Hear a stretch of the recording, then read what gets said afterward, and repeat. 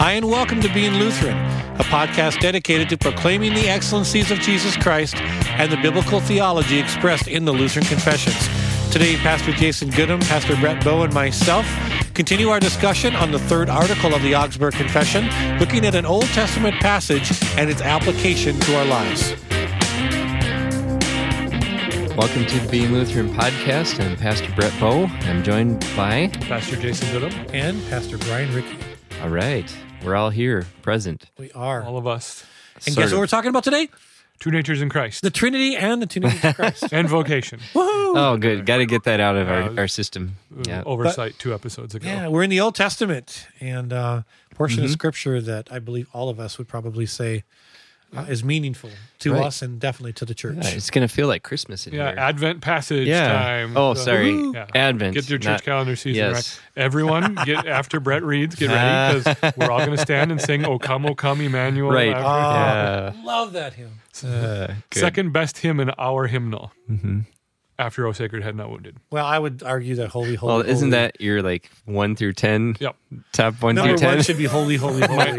My very most favorite hymn is O Sacred Head Not Wounded. Right. Love that It's a song. little bit of an inside joke with Yeah. Jason That's saying that inside on baseball for Facebook. Another real good one that's kind of overlooked is Love Was When. Love was when God became a man. Talk about coming in time and space. I don't I'm know not that sure it's- if I know that That song. might not be in our hymnal, but we sang it at Calvary Lutheran Church Oh. in Arlington, South Dakota, and I love that song. And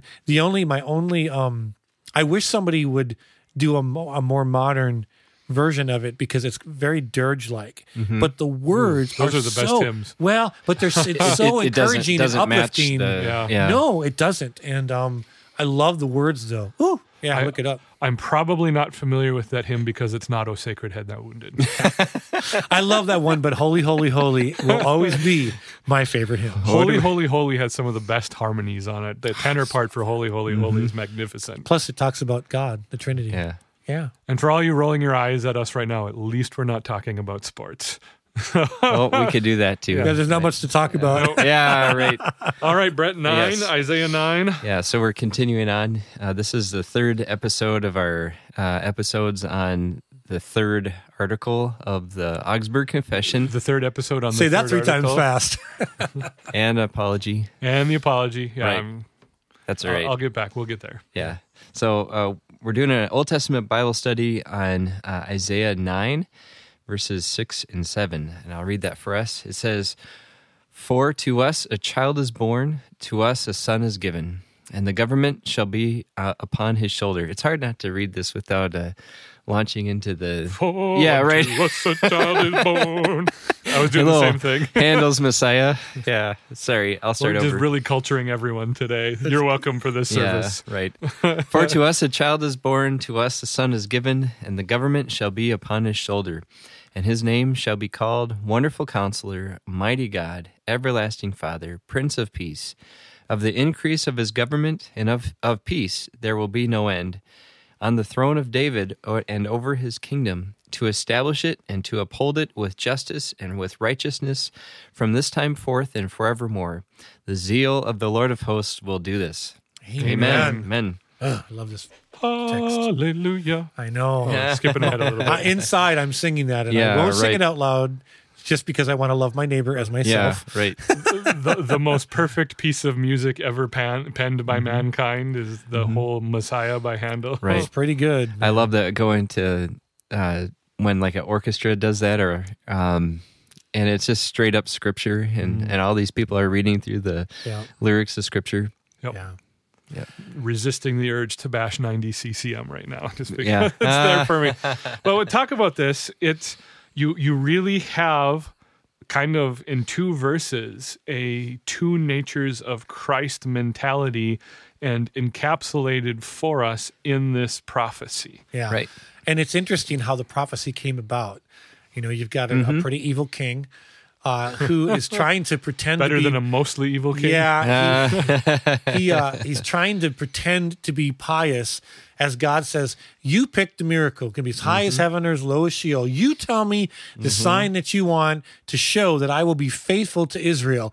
And he's like, oh no, I'm not going to put the Lord, your no God, way. to the test. That's Isaiah 7, the setup to the other prophecy on this end.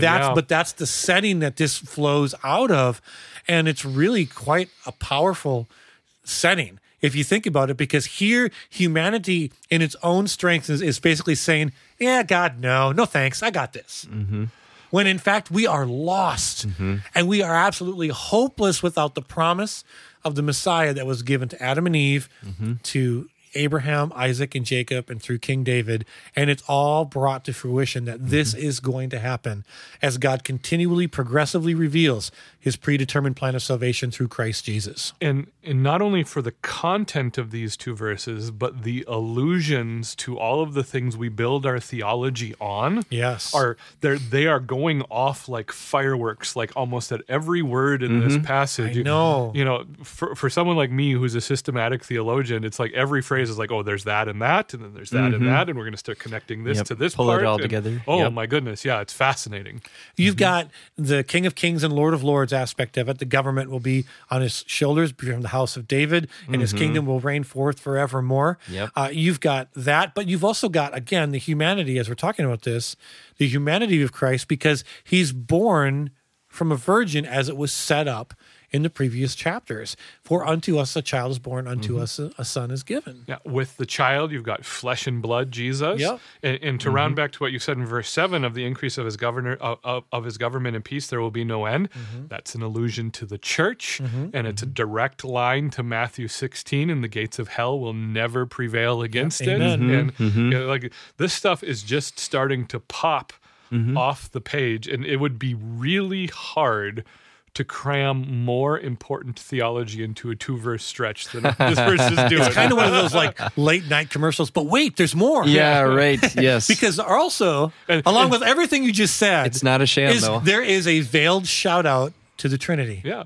And then And I love that. at the end of the infomercial, we'll double your order. I know. Wonderful Counselor, Mighty God, Everlasting Yeah. Father, Prince of Peace. Please don't miss that. Yes, God progressively reveals himself through the Old Testament. It's not a one-to-one comparison as to how Christ has revealed fully the three persons of the Trinity, but it is definitely a veiled allusion to it. So please don't miss that. Yeah, absolutely. So you start out verse 6 with the flesh and blood Jesus, for unto us a child. I can't do it. I can't say for to us. It has to say For unto yeah, us. exactly. There you go. For unto us a You child guys is can born. the sing Son two is- different parts yeah. here, you know? So you got flesh and blood Jesus. You've got a highlighting of the for us nature of Christ's incarnation and his humanity. For you. I feel like you. that's Yeah. from one of The our old economy episodes. of the Trinity. Yeah, and, Yep. and then you've got that connects us to the sacraments, the for you in Holy Communion. The next phrase, and the government shall be upon his shoulder. This is actually an allusion to the second half of verse 7. Justice and righteousness are the fundamental characteristics of God. Absolutely. It's in the Old Testament, when God is described in his wisdom and his majesty, it's always justice and righteousness, justice and right. You see that in Leviticus. We're currently studying the book of Amos in my church, and justice and righteousness are all over the place. You realize eternity, the government that Christ established, and this isn't the kingdom of America prophesied in the Bible, the kingdom the eternal kingdom that Christ established is built on justice and righteousness. Yes. And then you have all of the marvel in that, Yeah. that your redemption, God's grace and his mercy for you, Yeah. are a part of the economy of his justice and Absolutely. righteousness. And I would be interesting if someone really wants to torture themselves to go back and find out how many different Bible verses I call my favorite verse. Yeah. But one of my most favorite verses in all of Scripture is Romans 3:26. Yeah. After that description of justification, Yep. it says, so that God might be just Yes. and, And the the justifier. justifier. And it's one of the most tremendous comforts for me, having come out of that sort of pietistic American evangelical mushiness where I was taught to look on the inside of myself,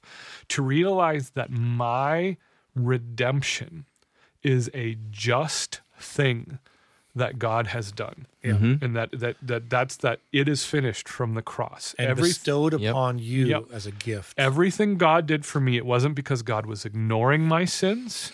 It wasn't because God was sweeping my sins under the rug and pretending they didn't exist. God's not storing my sins in the back of the closet. My sins have been taken care of. They've been dealt with. They've been redeemed. And God's economy of justice and righteousness is how he delivers his grace and mercy. We don't deliver it, but it is perfect. And that's what's being built into here. And by the way, we're only halfway through verse 6. And I know. And under the surface, because it's talking about God and the fact that we understand now because of Christ, God is revealed in three distinct persons. As we think of John chapter 1, in light of this, then here's the creator God, Elohim, plural. Let us make man in our own image, also as part of creation, now creating life through the promise of salvation through the Messiah. So the creator God is still creating today. And just that ongoing creation, that we are new creations in Christ Jesus, creating life, raising us spiritually from the dead, transforming us from one degree of glory to another. It's just a constant creation of life through the promise of the Messiah.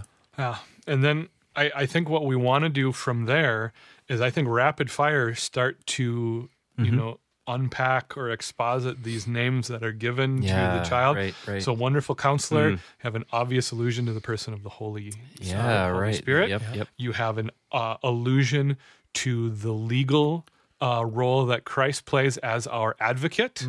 Absolutely. That's a counselor. That's Paraclete. legal term. The Paraclete, and Christ is the Paraclete as our advocate, even as he's ascended to the Father, is interceding for us on one our who behalf. comes alongside. And in fact, if you really, really, really want to drill down into it, wonderful counselor is how God works through our vocations. Absolutely. Where we talk about in the doctrine of vocation, the hidden God, the masks of God, and that God is working his wisdom through us to provide for our neighbor. And that is behind the scenes going on. And that's just wonderful counselor. And even making provision for us to give us peace in the midst of turmoil, to give us contentment in the midst of chaos. And all of those things are part of that. And mighty God, you have the sovereignty of God. The creator God that spoke the universe and everything in it into existence from nothing. Yes.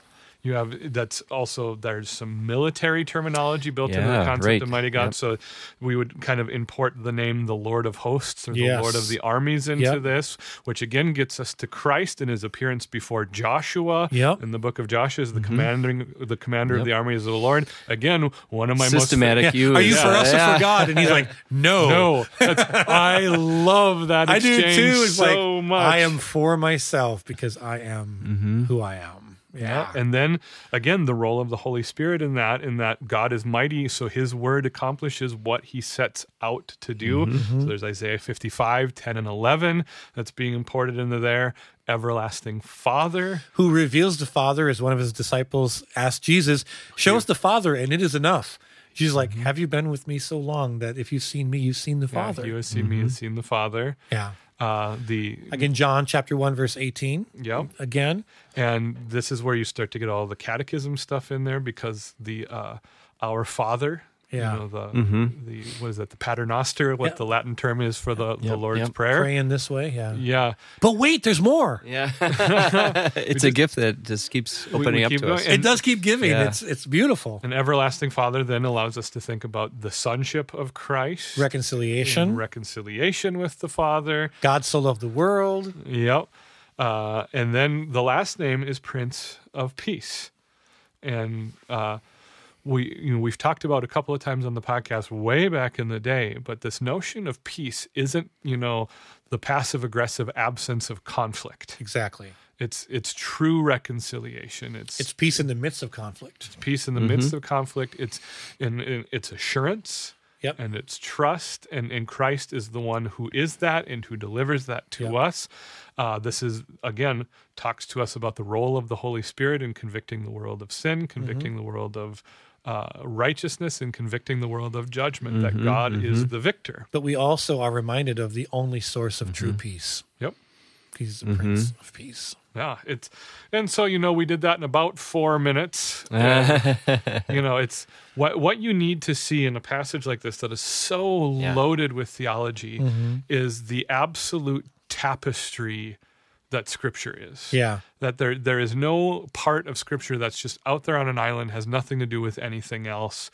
That every part of Scripture is connected to every other part of Scripture, and even though it's a book that was written over the course of 2,000 years or something like that, and written by how many different human authors, it is one book with one message, delivering one Christ for our salvation. Amen to that. Amen. Yeah. For one church, one faith, one baptism. Yeah. Just got Ephesians 4 going on. Exactly. Here, right? Exactly. It's fun to see all the Scripture that gets pulled together in that tapestry like you're talking about here. Yep. And it's fun to be able, I'm so thankful for our time that we can have the New Testament and go and see this and see how this is fleshed out as God, again, progressively revealed his plan of salvation. Yeah, and then we've got, we've already talked about the increase of his government. We've talked about peace. There will be no end. Of course, is the eternal kingdom of God, which is already and not yet.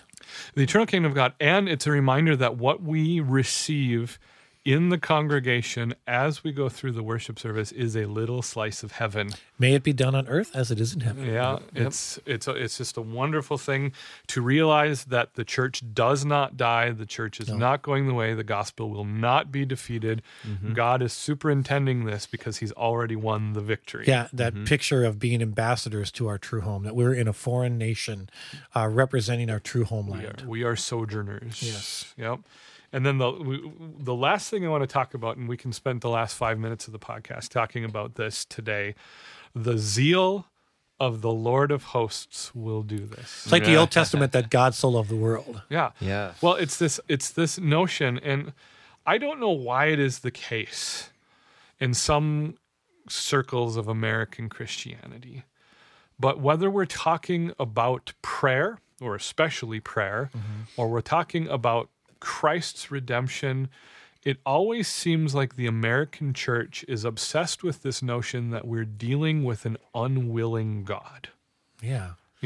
The way I was taught about prayer growing up, and the way that seems to be consistent. Like you have to pray in a certain way to get God to... You have to pray in such a way to change God's mind. It's as if our default notion is that God does not want to give us good things, that God does not want to care for us. So if we've got this relative who, God forbid, has cancer, we're praying with God to heal this relative of cancer in such a way that we might think God doesn't want to heal them of cancer. That is prison. Yeah. And that is bondage. And I think that attitude is counteracted with this notion, the zeal of the Lord of hosts will do this. I know. This is the thing. Dear saints who are listening right now, God wants to save you. We just have to understand that his timing and ways are above ours, and he will heal you, as it says in Isaiah 53, by his stripes we are healed. It just might not be on this side of death. Well, it might not, and it might not be in the way we want it. Exactly. But our felt needs are so much less important than our actual needs, and our actual needs have been met perfectly by God in Christ Jesus, and he wanted to do that. Think of all of the verses, you just pull them out of Ezekiel and other places. God takes no delight in the death of the wicked. That they would turn and live. Yeah, it's a marvelous thing when you come to the realization that God wants to save you. We do not have an unwilling God. No, even Isaiah 53, it was the will of the Lord to crush him. He was pleased to do his will. Not that he wanted to see and enjoyed Christ's suffering, but that he knew the outcome. He knew what was going to happen.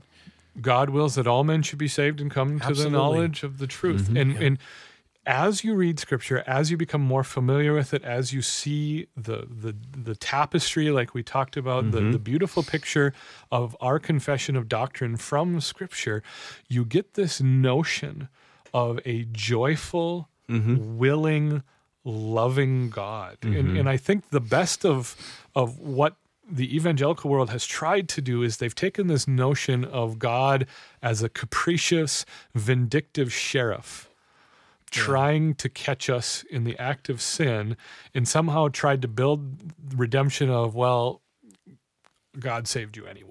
Yeah.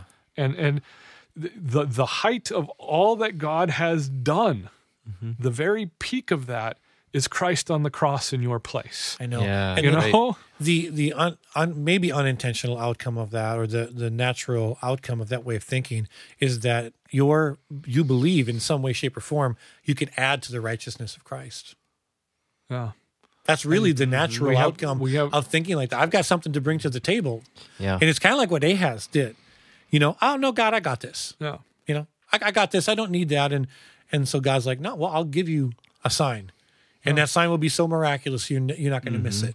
God will become human flesh and dwell and tabernacle among us. We were talking off air before this episode, and I really mean this. It is one of my things that I enjoy, to hear someone talk about something they're passionate about. Yeah, right.